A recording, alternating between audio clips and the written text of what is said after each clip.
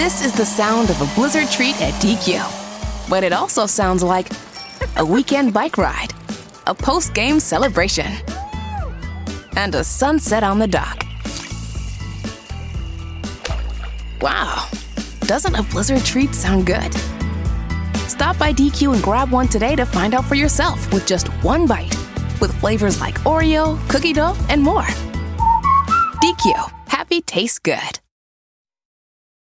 City was a bustling metropolis, our nation's utopia and land of sin. After the civil war between Kuwaitan and Arabin had ended, the water supply itself was poison, creating mutant kind. Heroes and villains took to the world, and the people caught between were in a bind. Mackenzie Cole gave a speech at this time. He said, should you live in fear of what they can do, we should begin separating them as species, and it rhymed. He said, I've regulated country funds, yes, I've stolen millions, but given it back to you the people. A man in thick black armor wearing a red visor hooked into a gas mask approached a new steeple. Mackenzie continued atop his podium, these are the redemptive knights, the sword of vindication. He continued the Tormentor army with much conviction. It was his first and last proclamation. He stamped down a foot, no more fear. As the crowd began to cheer, a bullet was fired, and all hell broke loose. That's when the war for our survival had tightened in a rope-like noose.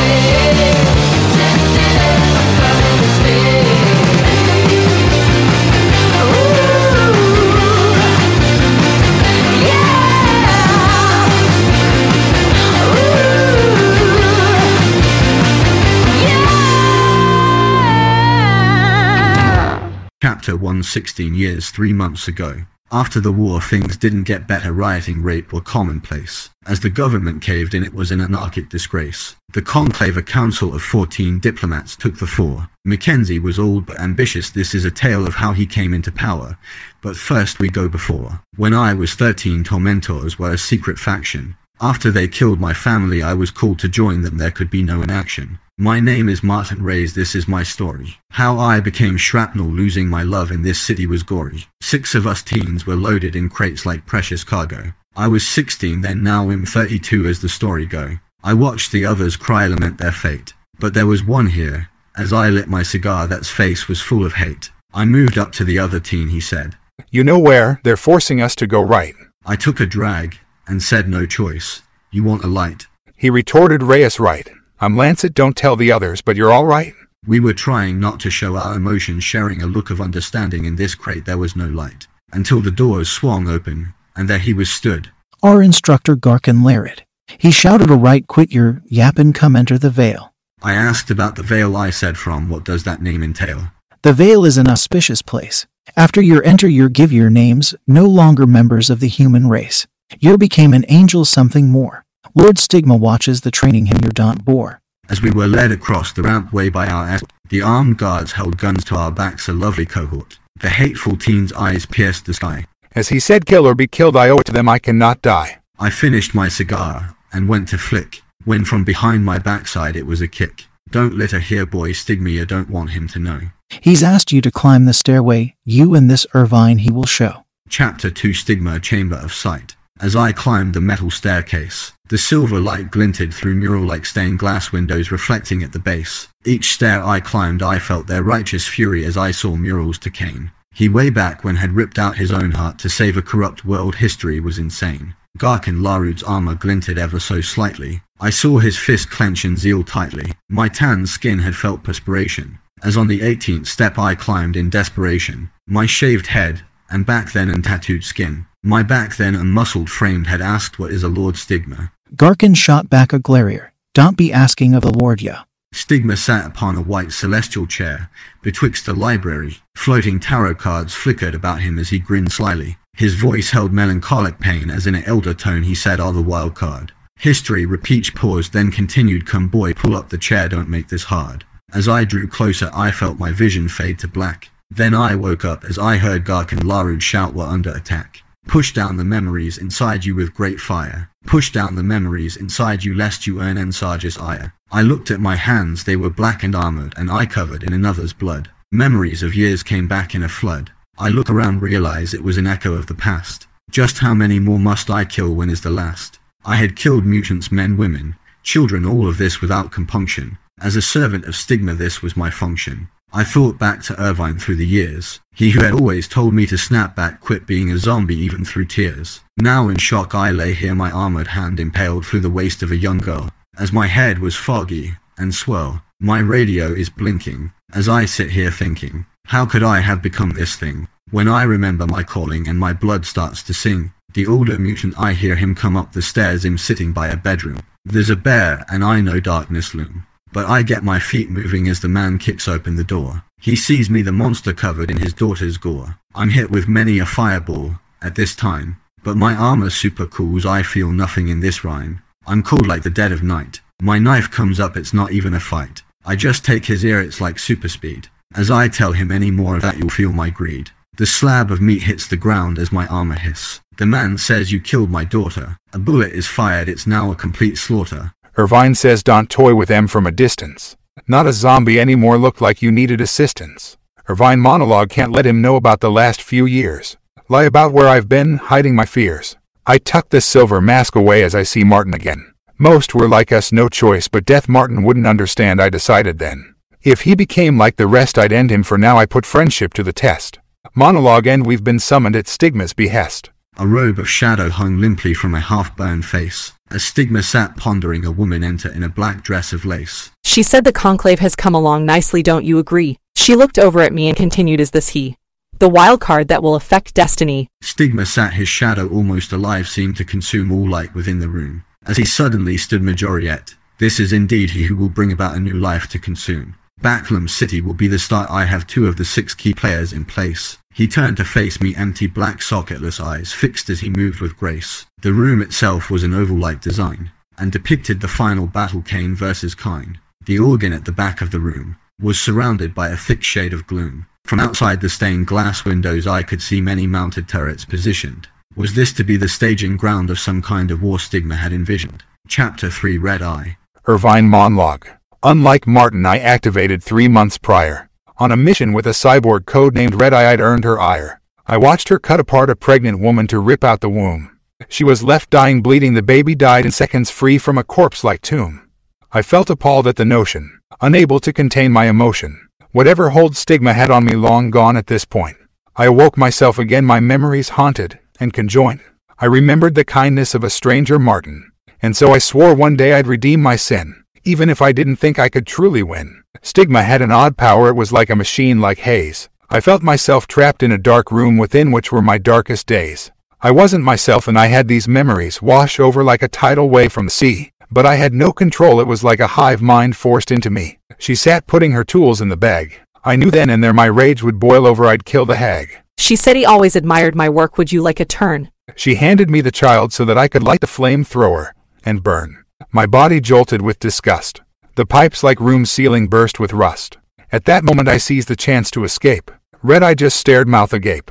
I had to kill her here and now, so I turned once more. Stigma would have me hunted, I could not be more sure. So I lit up the gaseous room and jumped through a nearby door. I covered the child from the flames, though now my right arm burned and raw. I found upon the ground a metallic fragment. This had become my destiny, shrapnel I thought.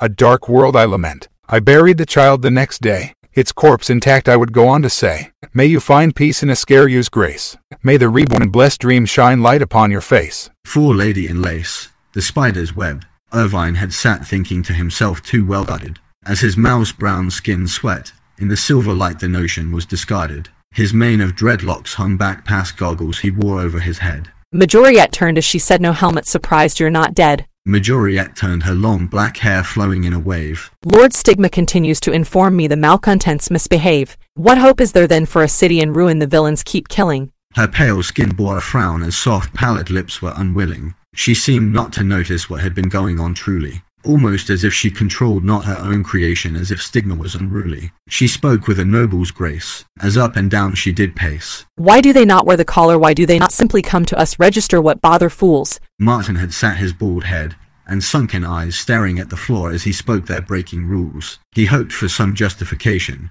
as Irvine Lancet sat back hiding his smile of elation. He thought to himself, my friend is in there. Would it be two at least against a regime that was unfair? 3 months ago, Red Eye clawed a fleshless arm up through rubble, her left eye glow. She spoke, ah, traitor. Her metallic frame an augmata, the kind of regenerating subsystem like that of Reboot. Gabriel, as he was known, Stigma's archangel, had give her this technological upgrade as loot. She continued, perhaps I won't go back just yet.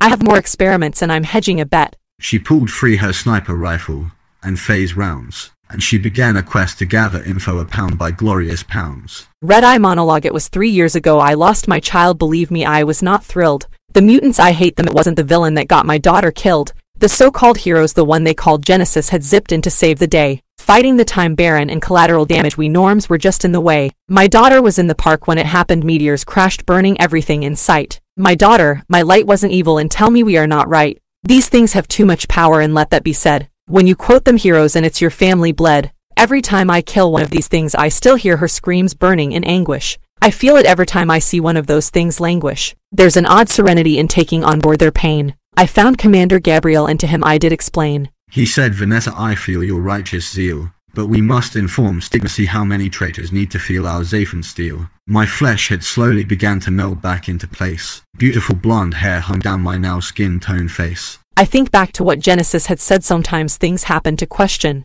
A hero, not your place. The papers had covered it up. To disgrace a hero in the days with no police was considered a shame, so most were corrupt. Ignoring Gabriel's orders, Red Eye, Vanessa had not pretended. She slammed her fist into the wall. As she began walking on the outside of the cathedral's grand hall, she said, thee won't be able to form if I kill him now, fool. She reached for her rifle, as blood like tears fell. She said, I won't allow more innocents to die. You can go to the etheric hell. Chapter 5, Irvine's Confession. After leaving the mansion of Lagries, which bore red banners to an old empire hung, Irvine had turned to Martin as a tale he strung. He told him the truth, all of it. The two looked at each other, sharing an intense look like two lovers. Martin had said, you betrayed Stigma, you cannot be serious. He looked Irvine up and down like he was delirious. Irvine continued, Dave, you heard of the Guardian? He was serious. There was a long pause between the two. It was continuous. Irvine, almost in an angry roar, said, if you'd heard what I heard, seen what I saw. They're still human like us, Martin. I have to help them. I don't have a choice, he added more. Martin felt like he'd been losing his voice.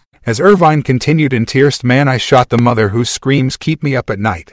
Stigma is evil like me, Martin. That's not all right. Martin replied, and what about me? I killed that girl, he stammered as fists curled. Irvine replied, it's not the same, it's different, you had no control. Different world. Martin joined in crying, as he said, I still feel it that weight. Right, we have to stop this hate. Chapter 6 Hask's War Maiden. I fought back the tears, as a hulking behemoth was led in. It was inside a Tesla cage it lay sulking, as the so-called doctors came to finish a so-called indestructible beast. Irvine's face bore an angry crease. I grabbed his arm and whispered, not here. We need more firepower. I felt something, it was an odd sort of fear. Though for once it was not for myself, you see, I suppose it doesn't matter at this point. But we had began to move out of this joint. I grabbed an old hat from my house. Tormentors no longer. I said to Irvine, we make for Hask, he whom a bond we shared had grown stronger. The women of Hask were a warlike race. In the old histories it said without them the empire would have been laid to waste. Homeless littered the bridge to our destination. The empire was a continually working cog, causing most frustration. Irvine had said glumly, you know the saying, if you don't work every day out here you're on the street. He looked at the man not with pity, but his eyes could not hide what he saw as humanity's defeat. War Maiden had sat upon a stone dais-like throne. Hask Emerald Isles were her home. It's 3 weeks later, and an old friend walked in. He said, Confetti, you look tired. Got any gin? He continued, and one for my tired and worn man of tin. Irvine, still in his armor, had said, this is the War Maiden. She looked tired, ruling Hask, her eyes in shadows laden. War Maiden, said Martin Reyes, what do you seek here in my isle? Martin retorted, I know things didn't end well, but it's been a while. War Maiden said, you tried to kill me once. She paused, the said, no armor, no longer working for the empire. Martin said, these days we're awake, we place our aspirations higher. He went on to tell of the tale, to this point every detail, as a Surietta walked in slower than a snail. Her speed was deceptive, a ploy, she had super speed. She wore thick chains and had the words tattooed greed. Her ginger hair was offset to War Maiden's black. The crippled War Maiden in her suit of ligoric iron, pain racked, had said, after the accident I had to be rebuilt. But I am a superhero, harm any hero, stop you, no guilt. War Maiden stood using the servos of her legs. She cut an imposing figure. I made sure at once I was respectful, no more words that might trigger. After all, we needed her help as I drank my gin. This disabled girl, a member of the old safeguard, my words belied my grin. I'm not here to harm you or anyone else. The empire is being misled. Stigma at the heart of the corruption our nations being bled. I just need you and a few others like the Guardian to help put up a fight. I know it's a shame what happened to the flag. Help me amend that memory, make this right. Irvine had turned. He was in the squad. He gave a curt nod. As he said, we need to unveil them before the world. I noticed a laser's sight enter the room as phase shifting rounds unfurled. War Maiden was as good as the story said. Stronger now than the old days when once she was able to walk. Her angry vision turned red. The throne room had never been under direct attack. Irvine sat in black Tormentor armor, removing the paint at the back. Martin dived at him, throwing them both under cover, as War Maiden flew upwards to a glass ceiling, leaving the two future lover. Red Eye's bullet had phased through the glass silently, but the laser sight shone its red light too brightly, as she clenched her fist tightly. Red Eye to make an entrance as her cybernetic arm morphed into a grappling hook. She zipped down to take a measure of this maiden of war. She came for a closer look. I'll look, she said, another monster, dear traitors, yes, you behind the bar. I'll tell you once, after I'm done with her you'll die slowly. Next, do not go far. Her arm swirled in a 180 degree. As they morphed into swirling blades, she began the attack with glee. War Maiden had calibrated her logistics sensors ready. She ducked under the first blow steady. Though her armored form did not grant speed, her targeting lens came down across her eyes. Red Eye kicked out in disguise, likewise reading that she would fire a neural pulse. War Maiden's living ligoric suit lightly convulsed. Red Eye used the grappling hook to fling herself suicidal-like at her opponent. No time to think. For War Maiden, war was calculated. It took time, even fights. Red Eye did not blink. Her arm blades attacked again and again. War Maiden's living silver suit howled in enigmatic pain. Red Eye spoke during each attack. Let the righteous hold nothing back. Your fear becomes you cripple. When out of nowhere War Maiden's wrist ripple. A sonic pulse sent Red Eye tumbling. And as the recovering War Maiden stopped fumbling, she gained her time to think. This next entanglement, Red Eye, she would sink. War Maiden activated her jet propulsion for an attack of her own. The sensors earlier told her the cyborg's armored form was a condensed alloy known as lavalaun. This metal, living like her own, would allow the user to regenerate from any blow thrown. She switched her gauntlet to incisor mode. As of towards Red Eye she rode, using a plasma-like torch to briefly cut flesh. She threw in its veins and through its armored mesh a paralytic type of poison to make her unable to move. Of course it would not work right away, so in this fight she would need to prove. Red-Eye laughed. I cannot die, dear. Psychotically screaming, you should feel fear. Red-Eye turned grinning with glee. Red-Eye's gaze became full of baleful wrath. She used her clawed hands trying to rip War Maiden in half. She dived on her opponent, smashing her head into the ground. She delivered fist by fist, pound by unceremonious pound. War Maiden's unarmored head became swollen and her vision blurry. Red-Eye kept punching flurry after flurry. Irvine had dived at her, but armored or not, it was just a man. He had attacked and thinking with no plan. Blood trickled down her lips as she turned to he. He had attacked and thinking with no plan. Blood trickled down her lips as she turned to he. This cybernetic warrior swaying with full force, you see. Irvine had rolled under the first and fired a shot. But the hole reclosed itself, shotgun or not. She came closer, a monster of true indestructibility, and he realized his folly, his vulnerability. Irvine wasted no time, as he said to Martin after some time elapsed. Hope you didn't need this maiden so much. Martin rushed over and said, and thank God she's breathing like the great world couldn't kill you, too tough, your butch. War Maiden monologue. The next few days after Red-Eye was imprisoned and I lay to recover, Martin and Irvine watched over me, kept me safe as I them in turn a true brother. The truth after what happened to the flag, what they did to him, I had given into fate's whim. It's why I didn't wear my helmet, why I was so tired of fighting. My love had so long been reciting. A secret army was bad. That he an empire man, even I a matriarch, had a right to know. What the conclave had planned off the wind-powered man had glow. He flew at their base, the last I heard. Since then whatever they did I hadn't heard a word. Monologue end. I groan David by the hospital bed. I look up and his tanned face is red. Martin looks down, back to being sad. He was keeping the truth from me. One day I would find the courage to ask him, you see.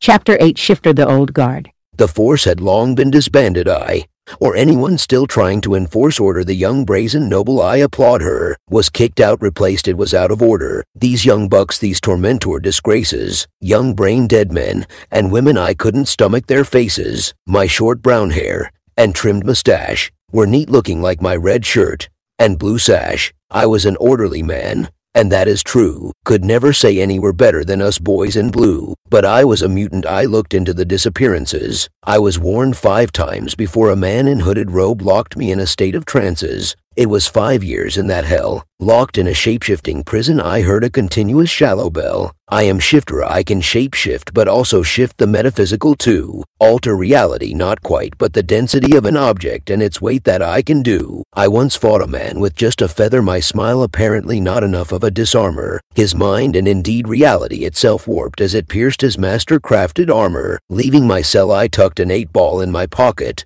It was wrapped around a silver chain. It acted like a locket. My now dead wife had once said, to keep it with me. It might have been a joke, but I couldn't get the small stuff out my head. I began searching for the truth of what happened after I been betrayed. The man in hooded robes left me hollow and devoid of laughter. He caught me as I flee, as he said, "Ah, key player 3, that rotten bastard Mackenzie," I thought. But alas, I didn't take his life. The jacket he wore, all that effort for naught. It's 10 years ago, and believe me, in that prison time went slow. He hired me, I thought, make a fake shot, get away. I don't get caught, one lost boy in blue gone astray. That's what the paper would read. How could he end up like this? I wanted a replacement to order, not taking the piss. I sit now languishing in my cell. The blocks shift in random patterns. I can't affect the walls. I'm trapped. I lay on a bed as it flattens. Mackenzie would come to see me today. Parole I was granted, but I had to go away. I returned to Backlum once more, ignoring Cole's advice. There was a person I had left, someone I adore. I would have ran through the shit storm of hell, like any father, to hear my son's voice again, remember his smell. Not knowing where to begin, I cast an illusionary wall. I just wanted to punch something. It didn't matter if it didn't exist at all. I left the prison and went into the local Mavier mall. I needed to buy some gear. I didn't want to stall. Stigma sat by the world tree overlooking the Mavier mall. By the heart of the world he spoke. Men never seemed so small. Go now, player 3. Get our son. He paused. You'll bring him to me. Back in the mall I bought a gift with what I had. I hadn't seen Jason in years. Didn't want him to feel bad. He was adopted from where I didn't know, didn't care. He was my son. All that mattered was I loved him as was fair. He had abilities just like me. He was able to manipulate shadows and repel any object. I said, don't you dare show that off at school. You'll be avoided. You won't get respect. He had replied Dad in a moping tone. I said I know you're special but more so to me. Just forget the world for now, no need to seek a destiny. Chapter 1 Nightshade the Gloom. Nightshade had said goodbye to her parents the day Stigma came. A war between Corton and Arabin, Veridesh was called in to end the game. Stigma had asked her mother to create a solution to the problem. She had made a genetic destabilizer that would kill enough yet. Stigma had asked her to modify once more, licking his lips which were wet. Stigma went on to say, Amira Badir, I have none else, you must help, you know what's at stake. As the recording ended, Nightshade sat in the dark trying to fix her mother's mistake. After their use had run out, Stigma tested the bio-weapon, locked them away, he mockingly pout. Nightshade turned off the camera. Her black abaya she wore over her lower half bore an hijab on top, also black, it covered her face. She was the mysterious stranger in this era. She placed her knives in her tool belt. As she left the dark Varadeshi loft to make a Stigma pelt. Her family were not engineers, their profession was over 10 generations of scientists and doctors. As she opened the door, her vision flowed away. The man with socketless eyes under robe led astray. His burned face had marked the end, she thought.